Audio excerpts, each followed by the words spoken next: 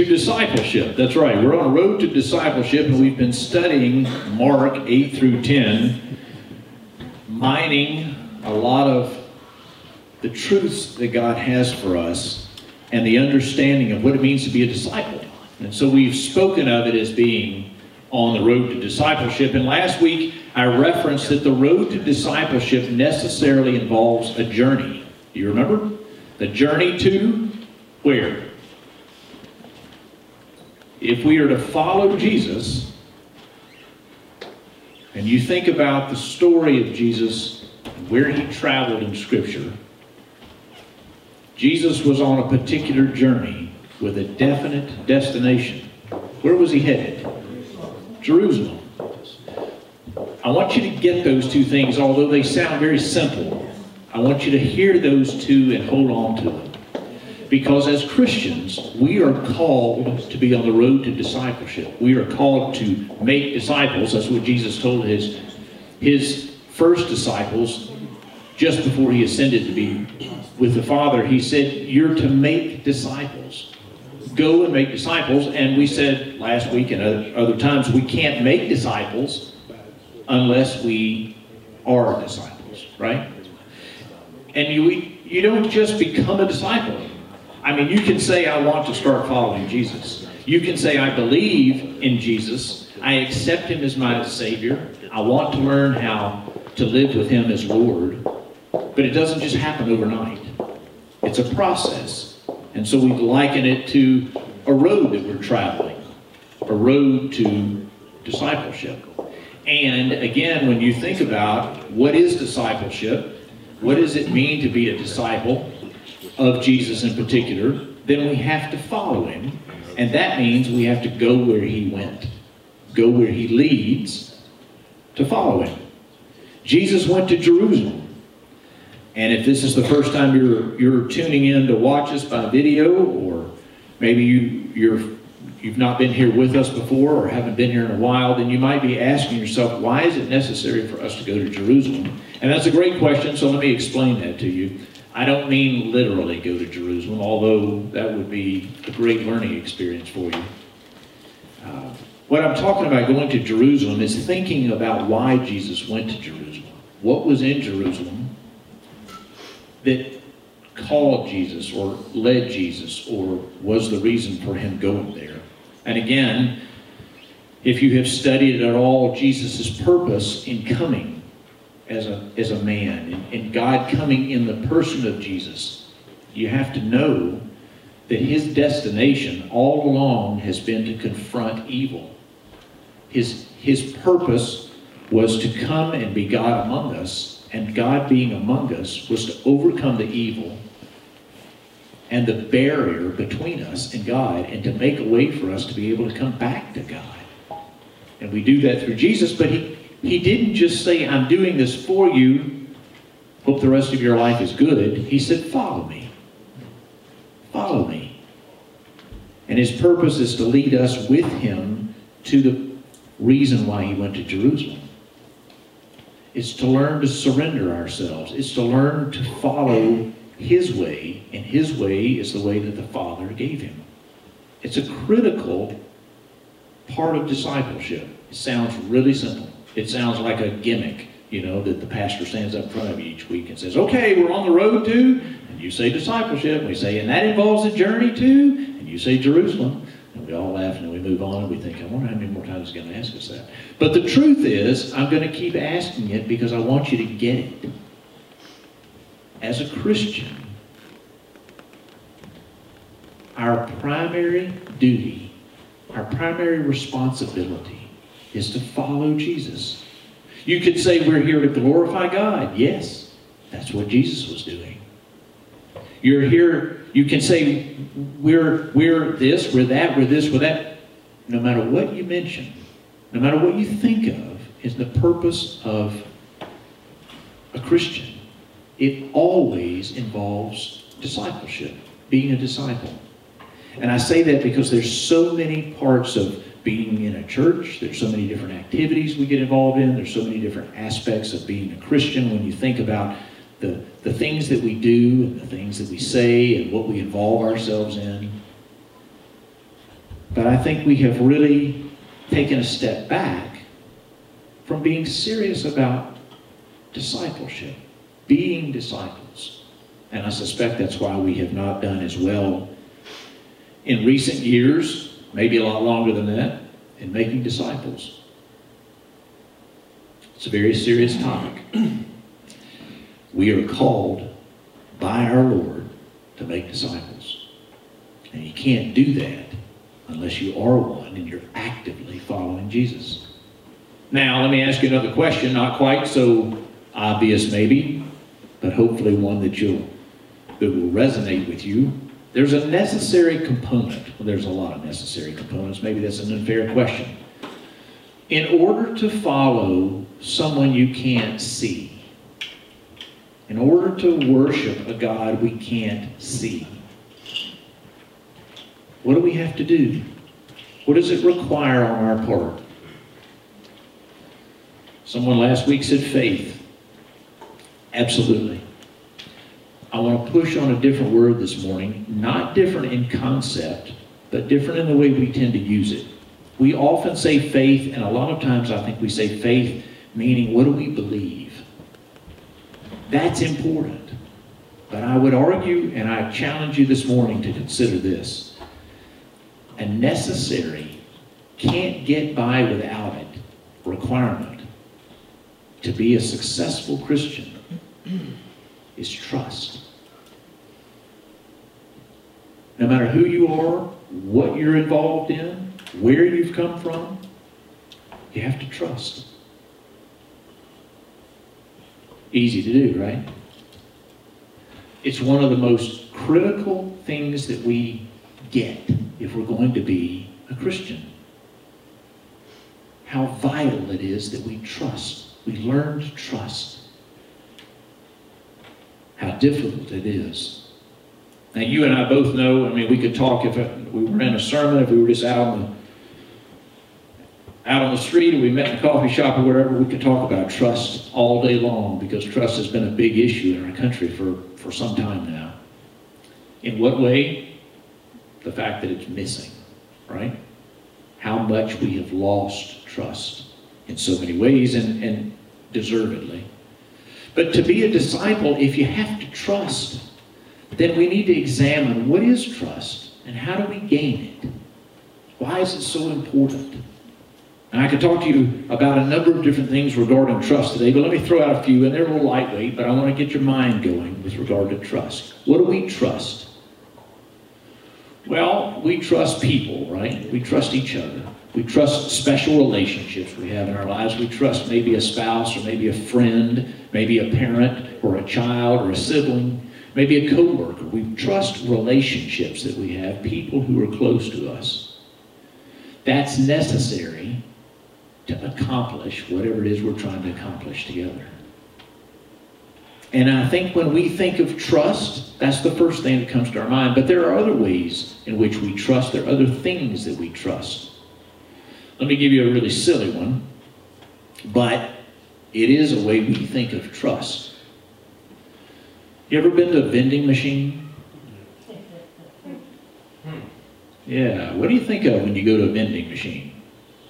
Well, the obvious thing is you're hungry, right? You want to get something out of the vending machine, if it's a snack machine. And what do? You pick out what you want, you put your money in, you push the button, and what do you expect to happen?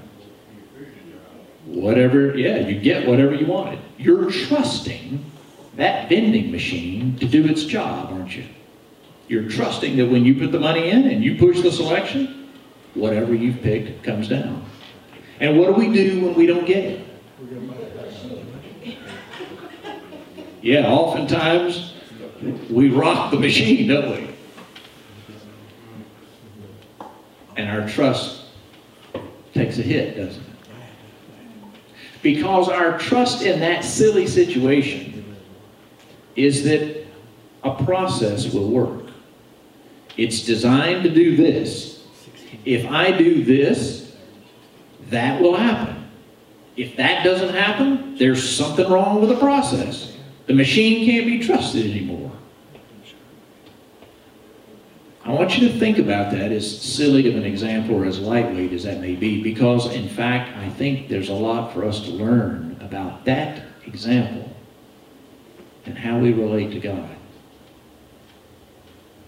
We have certain expectations of God, don't we? We have certain expectations about what He's going to do and how our relationship's going to work. And you might say, well, Reed, this is an interesting conversation, but what in the world does this have to do with being a disciple? And what in the world does this have to do with Scripture, which we spend so much time talking about every Sunday? Friends, I think it has a lot to do with it. You may be familiar with a particular individual in Scripture that we all associate with a particular thing. That thing is suffering. Who's the individual we associate with it? Jesus. There's another character right behind Jesus that we associate with suffering. Matter of fact, we've got a whole book on his suffering. Job.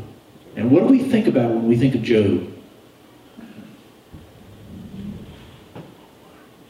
May it never be me. Right?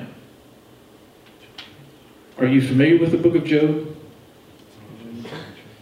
It's a challenging book. It's not one that many people pick up and read as devotional material. But it's very important. It has an incredibly important message for those who want to be a disciple of Jesus.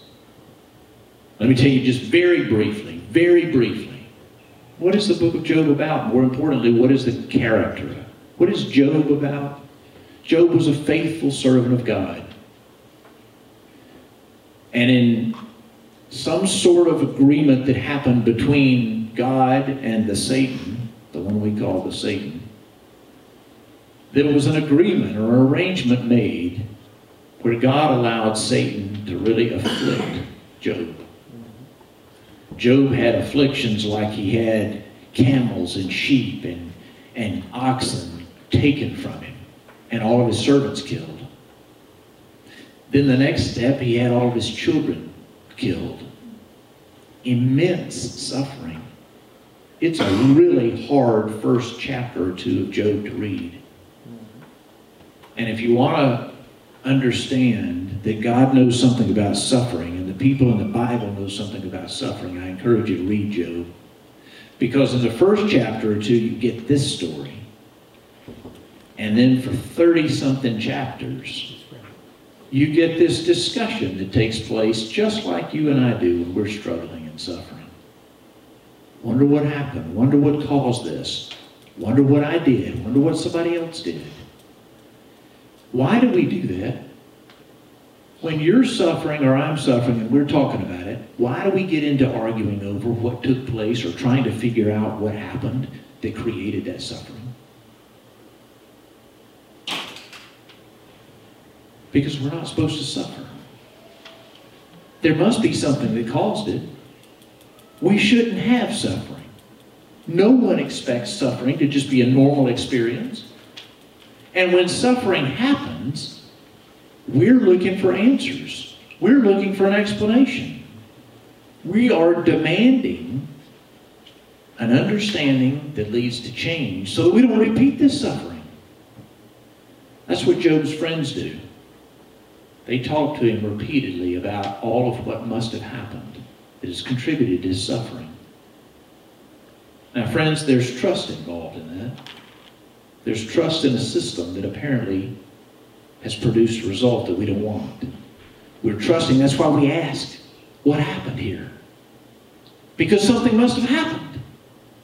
We wouldn't just suffer for no reason. And if you're a Christian, if you follow Jesus and you're a good person, well, suffering shouldn't just happen. And so we begin to question. And if we were completely honest, most of us move from questioning about ourselves and maybe the people that we're around, the people that were involved in why or the what of the suffering. But if it continues and it gets deeper and more painful, and we see less and less of an answer, it becomes a deeper trust issue. Suffering becomes a trust issue. In Job's case, he continues to talk to his friends and push back against their arguments. Push back against their accusations that it must be something that he did or something that he thought that was incorrect. Job continues to push back, insisting that he is a good and faithful person. Eventually, it gets to him. And Job basically says, I wish God would answer. I wish God would explain himself.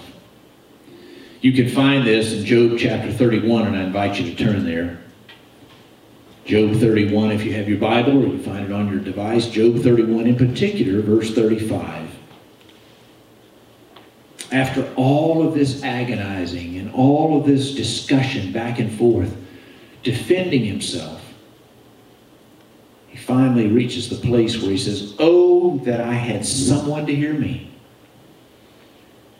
I sign now my defense. Let the Almighty answer me. Let my accuser put his indictment in writing. Surely I would wear it on my shoulder. I would put it on like a crown. I would give him an account of my every step. I would present it to him as a ruler. In other words, if I have in fact done something wrong, then let God present me with a list. Let him present charges against me. Let him explain to me why I am suffering like I am, because I've got a defense ready for him. It continues, if my land cries out against me and all its furrows are wet with tears, in other words, if I have done something wrong, jump down to verse 40, then let the briars come up instead of wheat and stinkwood instead of barley. It's agricultural language for let me pay the price if someone can explain to me, what I've done wrong. You might think, wow, be careful, Job, you're really playing with fire here. And yet, if we're honest, most of us at one time or another have run across in our own lives or someone we care about deeply suffering that pushes us to the brink and makes us wonder, what's going on in the heavens? What's going on with God? Did I do something? Am I off here, Lord? Do I need to confess and repent for something? Is it something that I did or didn't do? Because just like that vending machine, there's certain things that we expect to work. And if I live a good life and I don't do any of the really horrible things, and I'm somewhat faithful to the Lord, then good things are supposed to happen. And I'm not supposed to go through intense suffering. Surely, something went wrong. And it challenges my trust.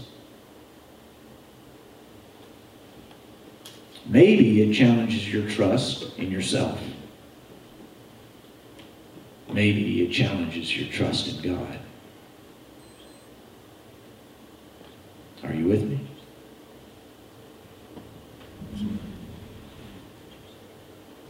It's the age-old question. If he's a good God, why does he let bad things happen to good people? It's a matter of trust.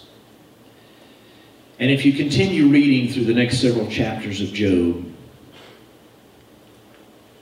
you reach a place in verse 38, chapter 38, excuse me, where the Lord finally answers.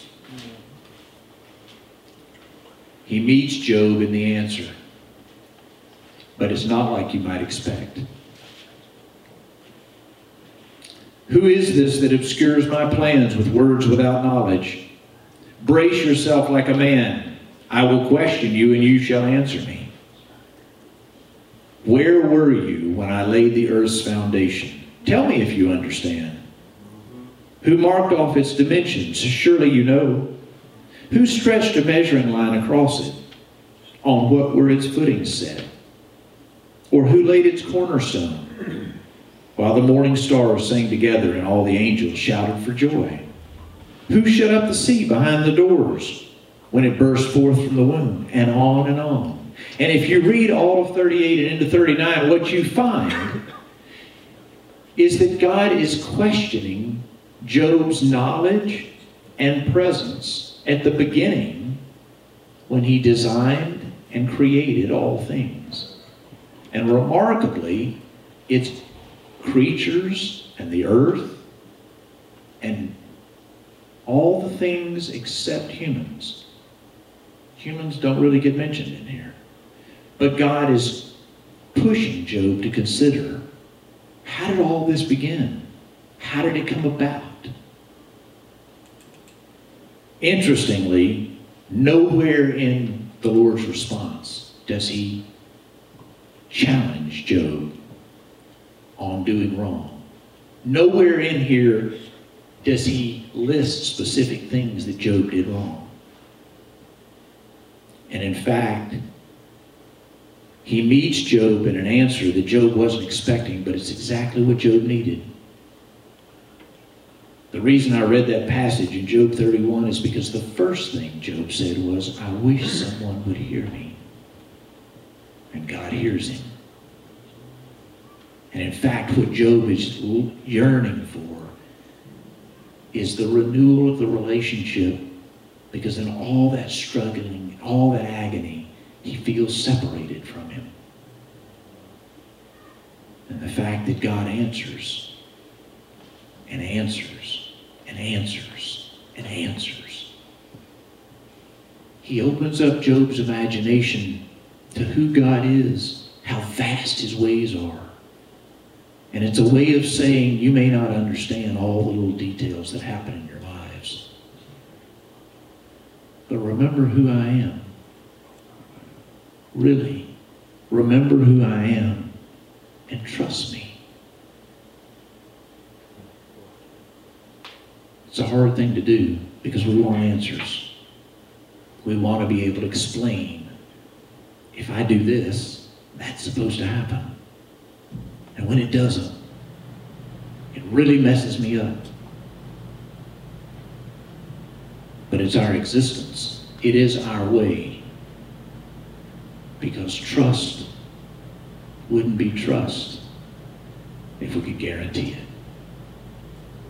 If we could work it out ourselves, we wouldn't have to trust anybody else.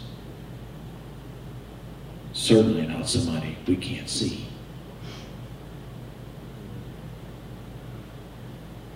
At the end of Job, he gives a remarkable response after suffering the way he did, and then hearing the Lord challenge him to really remember who God is. When the Lord challenges him to consider the vast difference between who God is and who Job and who we are. Job responds at the beginning of chapter 40, I'm unworthy. And at the end of Job in chapter 42, he says to the Lord, I know that you can do all things. His mind has been racing with all that God has designed and done, far beyond his ability to comprehend. And he says, no purpose of yours can be thwarted. You asked, who is this that obscures my plans without knowledge? In other words, who is this that challenges me? And he says about himself, surely I spoke of things I did not understand, things too wonderful to me for me to know. Listen now, and I will speak, is what the Lord said. I will question you, and you shall answer me. And Job says, my ears have heard you. My ears had heard you, but now my eyes have seen you. I've seen you because I've seen all that you've opened my mind to. I've seen all that you have done and how vast you are. And I've recognized that even though the suffering is real, you also are real. And who you are is amazing. and you can be trusted. We'd love for the story to end by God explaining exactly why he did what he did, why he allowed what he allowed. I imagine those first disciples wondered the same thing as they saw Jesus dying on the cross. God, why did you allow this to happen? And I suspect there's no one in here that hasn't been through something that you haven't deeply wondered in your mind, in your heart. Why did this happen? Why is my relationship on the rocks? Why is my job ending and I don't have anything else in its place? Why is my child sick and I can't find healing for them? Why am I dealing with these ongoing health problems that no one has an answer for? Or whatever your concern is, whatever your struggle is. Suffering and struggling is a common experience for all humans. And the answer, difficult as it seems, is trust. Trusting that God knows. Trusting that God is good. And the only way we can really experience that trust is by trying it. So I encourage you today, when you think about what you're struggling through, to do as Job did. Look at your life. Hold up to the Lord what you have done. If you're following him and you're doing well, hold it up to the Lord. If you're struggling with things and you know you've done wrong, hold that up to the Lord. If there are things that you know you need to do that you haven't done, hold that up to the Lord. But whatever you hold up to him, even if it is simply just a question, Lord, I have no idea why I'm suffering under this or struggling with this. Hold it up to him knowing that he is who the Bible says he is. He is who millions of Christians through the centuries have testified with their lives that he is true and trustworthy. And I encourage you today to try in the particular that you're struggling with or you're suffering under, to lift it up to the Lord and say, teach me to trust even in the midst of my suffering. May the Lord take this word and apply it to our hearts. May he be honored in our trust in him.